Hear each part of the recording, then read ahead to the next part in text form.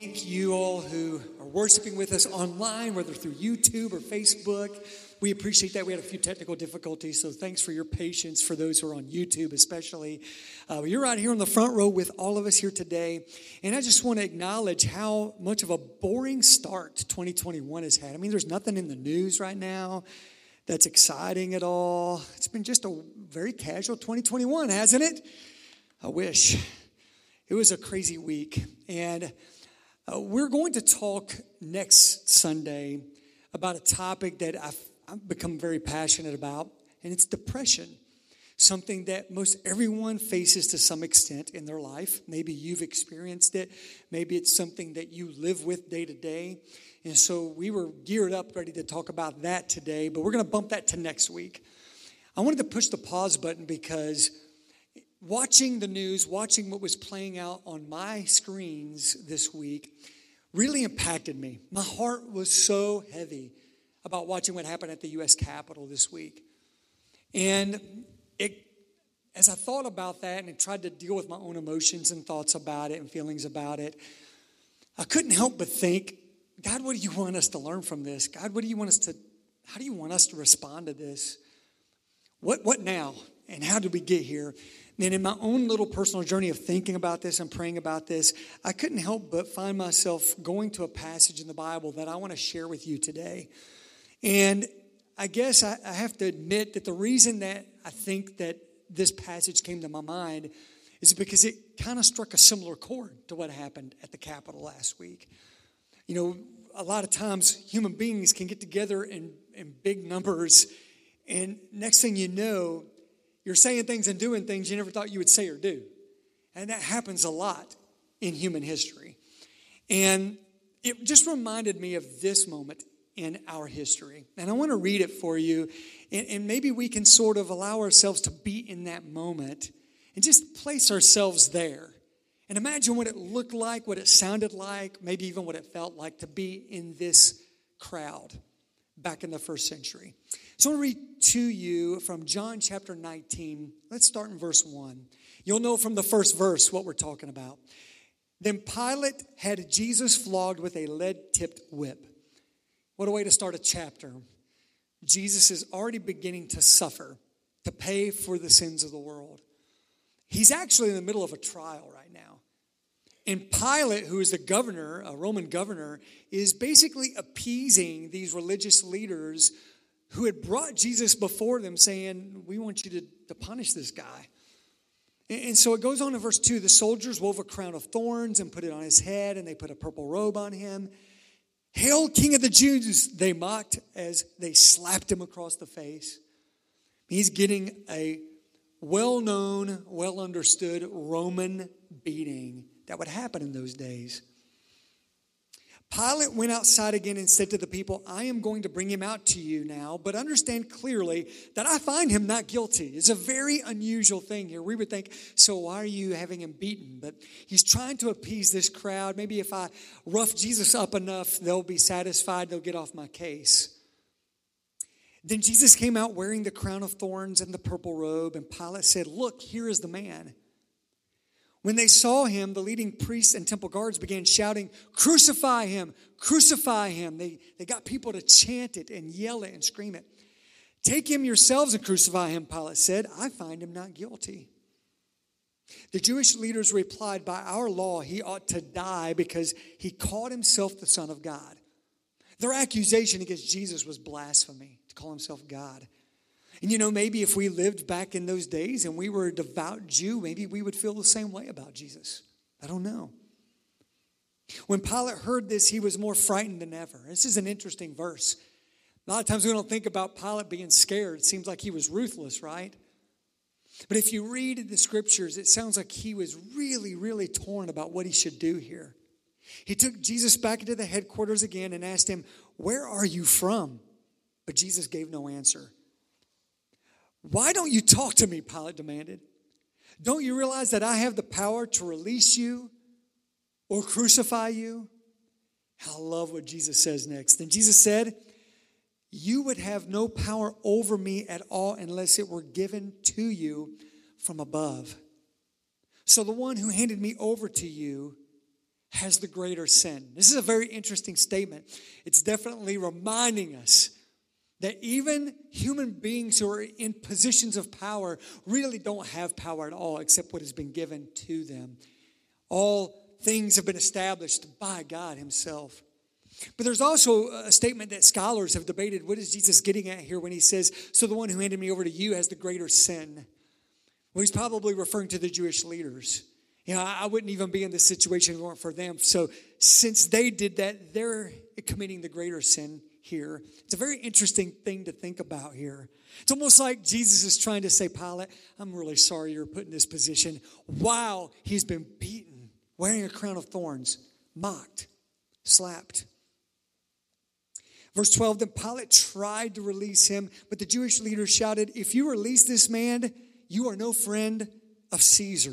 That's one motivating statement to make to a Roman governor. You want to make sure that you are loyal to the emperor. And so if you don't do this, you have broken loyalty with him. Anyone who declares himself a king is a rebel against Caesar, they said. When they said this, Pilate brought Jesus out to them again. Then Pilate sat down on the judgment seat on the platform that is called the stone pavement, which in Hebrew is Gabbatha. It was now about noon on the day of preparation for the Passover. And Pilate said to the people, look, here is your king. Away with him, they yelled. Away with him. Crucify him. What? Crucify your king? Pilate asked. We have no king but Caesar, the leading priest shouted back. That is huge. That's something that no devout Jew would ever dream any other Jewish person would ever say out loud or even think in their heart and in their mind.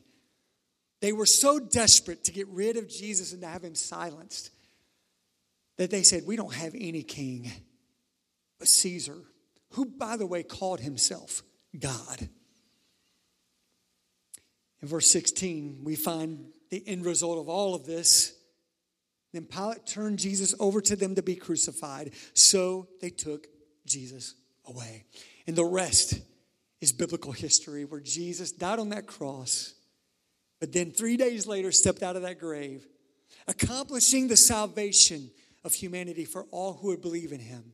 And so as I read this story, I don't know about you, but I feel this big tension between thank you, God, for all that you did for me, but also I can't believe they did this to Jesus, a good, righteous man who committed no sin, who had no fault in him, who was led like a silent lamb into slaughter by the Roman government. And all that the Jewish leaders did to force it to happen, it causes you to almost feel upset inside, frustrated inside, while at the same time, the story that God was writing was a necessary story. And it made me think of this week, and I believe this is what we need to be thinking about in light of our current circumstances here in the year 2021 in the United States of America. We have a choice to make.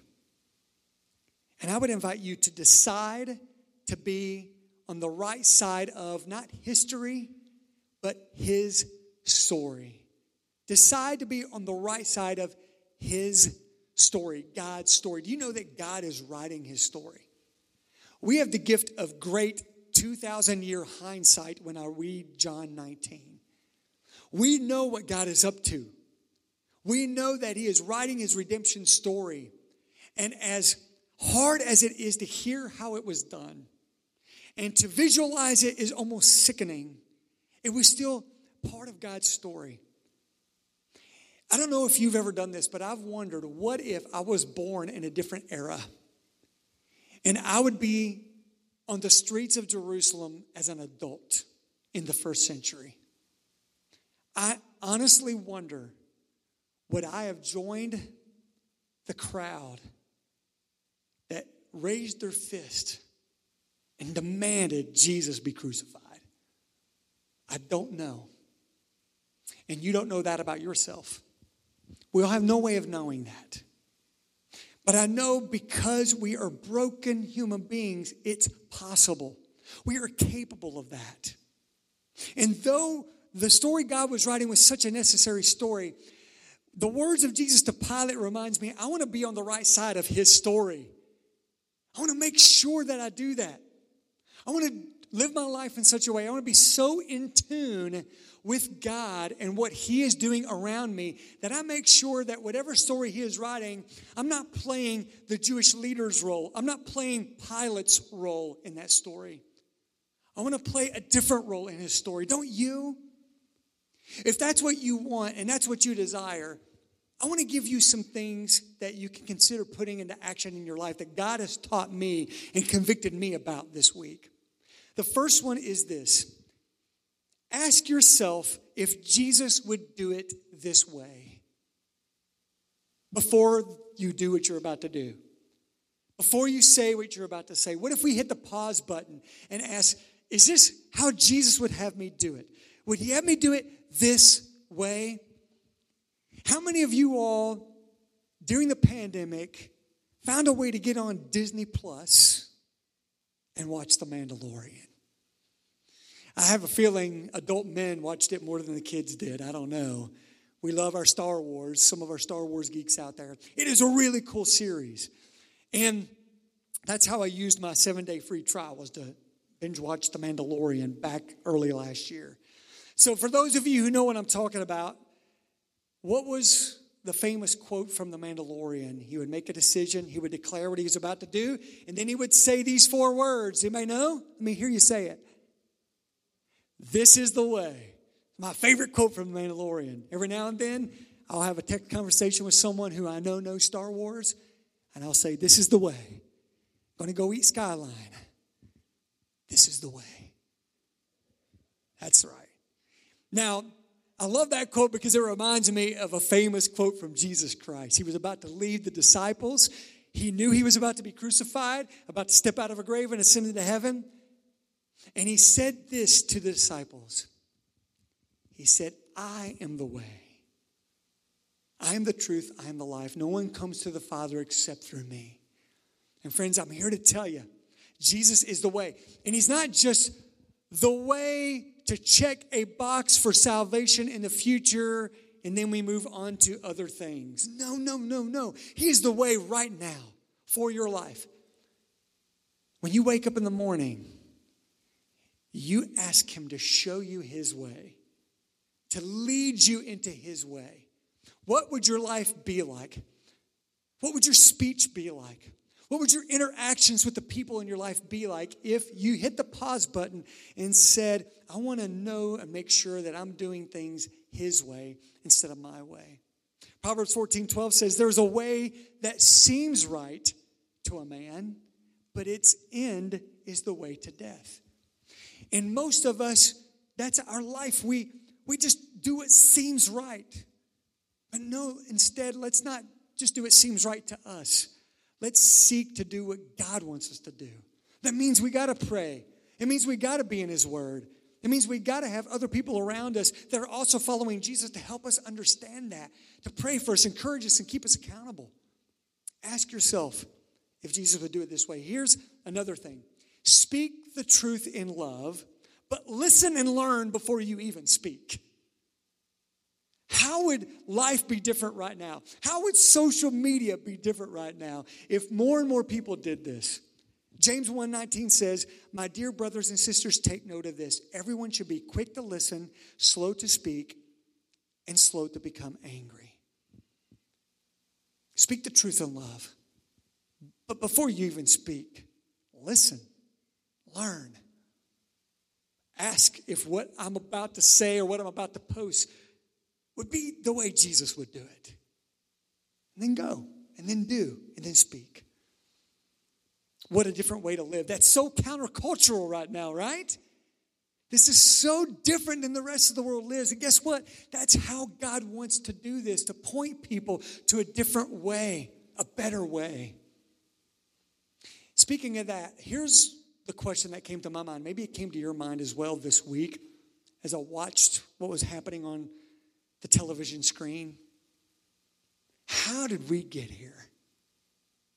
Now listen, there's a lot of hot takes about that. I'm going to ask that rhetorically. But I do have a theory about it, and it's a spiritual theory about it. And I believe it is probably true.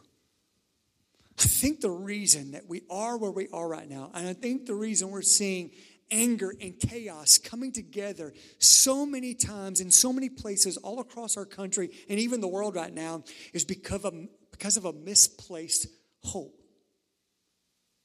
That if we're being honest, we put more hope than we're willing to admit in circumstances we desire, outcomes we trust in and hope for,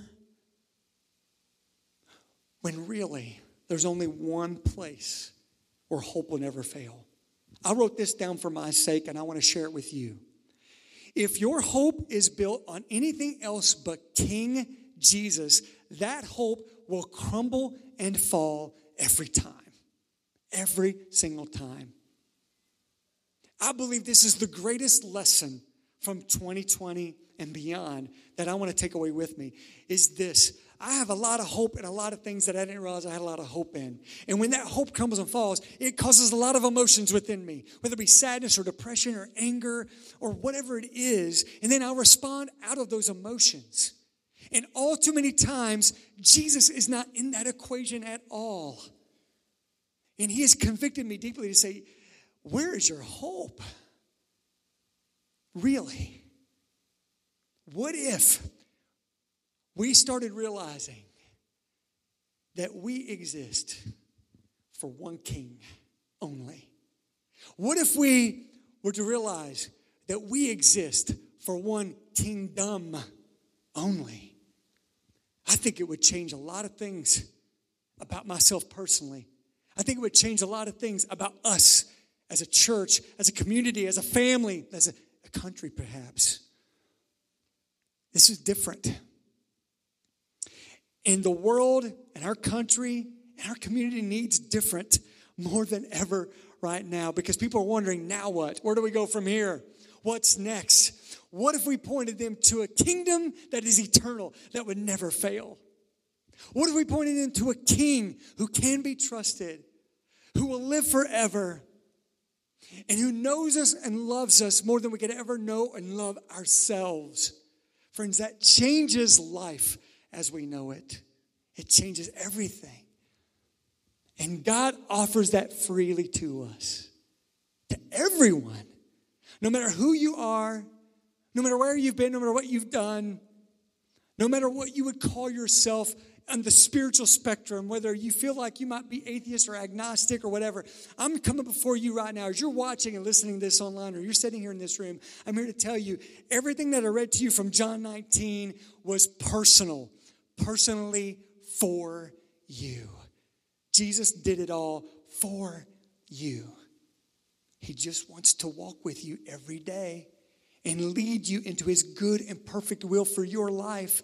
And he wants to use you to spread hope in your family, to spread hope in your neighborhood, to spread hope at your school, to spread hope among your friends, your classmates, your teammates, to spread hope in your community, to spread hope in this world. Are you letting him use you for that great cause? If not, he's inviting you to join that cause today.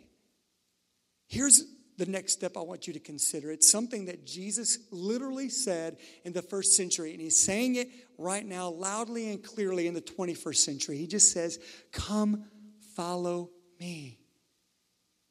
Just take a step of faith and join me. Today you can start doing that and say, okay, that's it. I'm following Jesus. Okay, that's it. I'm following Jesus. Will you take that step of faith today? It starts with a simple prayer to say, okay, God, I believe in you, and I believe you sent Jesus for me. I put my faith in you today. I am yours. I will follow you now forever. Just tell him that. The best way you know how to tell him that. The Bible says in Romans 10:13, for everyone who calls on the name of the Lord will be saved. Back in the first century, the most scandalous two words to be said that landed so many first century believers in prison and caused their death were these words, Christos Kyrios. Christ is Lord. Because those words were meant to be Caesar Kyrios. What people stood for more than anything else in the first century was who was their real king, Jesus. What if we started doing that? And it's why I want to add an and to this next step. Yes, I invite you to a next step to come and follow Jesus, but then I also invite you to do something else with me.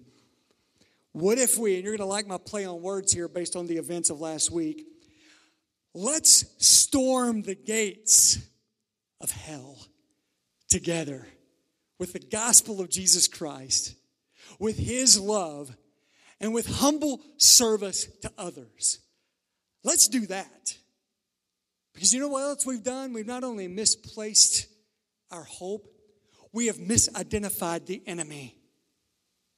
The enemy is not flesh and blood, as it says in Ephesians 6:12. It is not flesh and blood. The real enemy is laughing right now because he's been able to stir the pot and cause human being to lash out against human being, even Christ follower to lash out against Christ follower.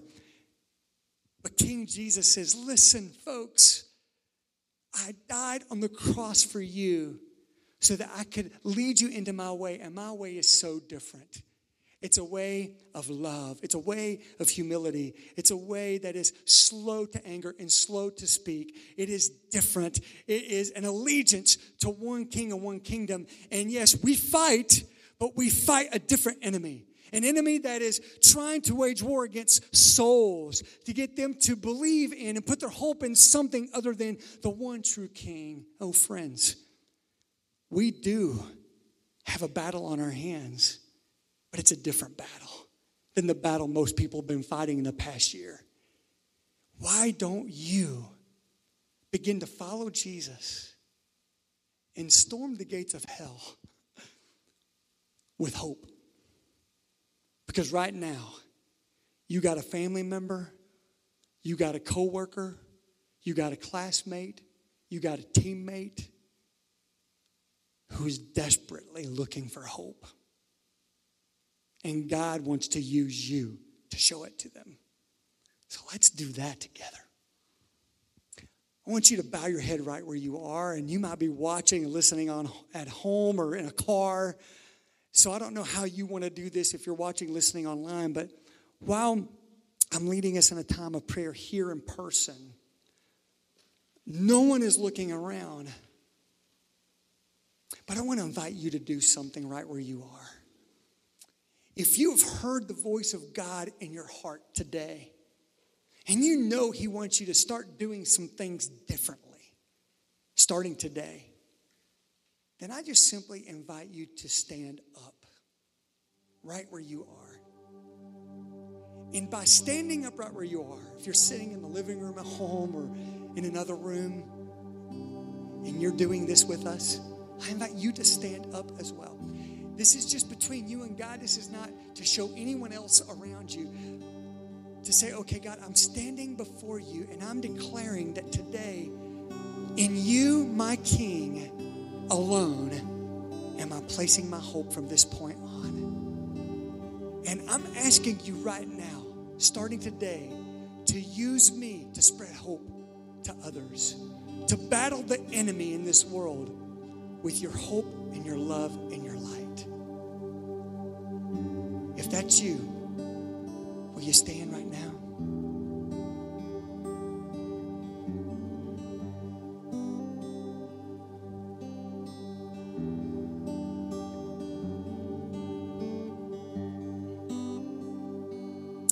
Oh, Father, you know every heart that is watching this, listening to this, every heart in this room. You know us way better than we know ourselves, oh God. And Lord, you've seen those who have decided now's the time for me to stand, start doing things a little differently than I've been doing before. I want to follow my one King. I want to keep my hope in my one King. Oh Lord, we come before you and ask you to help us do that, God. I thank you for the desire for people to do that starting today. Lord, help everyone who has taken a stand to know that you're with them, that they are not going to do anything today or the next day or for the rest of their lives by their own strength or by their own power, but it's going to happen by your strength, by your power, by your leadership, by your guidance. And God, that is so awesome. Because of that, we can walk out of here in just a moment with great peace and great hope, knowing that this is all you and it's all about you, not us. Father, thank you for these steps being taken today. And now everyone who's in this room, I want to invite you to stand right now, right where you are too, because as we get ready to leave in just a moment, we want to say another prayer, asking God to do something different starting today, to lead us into a next step with Him that would result in greater hope, not only for us, but for those around us. Oh, Father, Lord, I thank you for teaching us from your word today. And I thank you so much that you are our living hope, that, God, you are the greatest King of all, and that, Lord, you will never leave us or forsake us, and that you never fail. And that, God, we can trust in you no matter what, that we can wait on you, knowing that whatever the outcomes in our lives are going to be, that it's going to be the outcome you desire. Oh, Lord, we praise you and thank you for that, God. And Lord, as we prepare to leave this place, may we walk into the next thing on our calendars today, ready to live in your hope and to spread that hope to others. And I pray in Jesus' name, amen, amen. Hey, before you click off of this, before you leave this room, we want to hear from you. If you took a step of faith or you desire to take a step of faith, we have a short number that you can text, 77411. Just text the words next step to us so that we can pray for you, so we can encourage you as you continue to live in that new hope that you have found in Jesus Christ. Thanks for worshiping with us, guys. We love you. Have a great rest of your day. God bless you.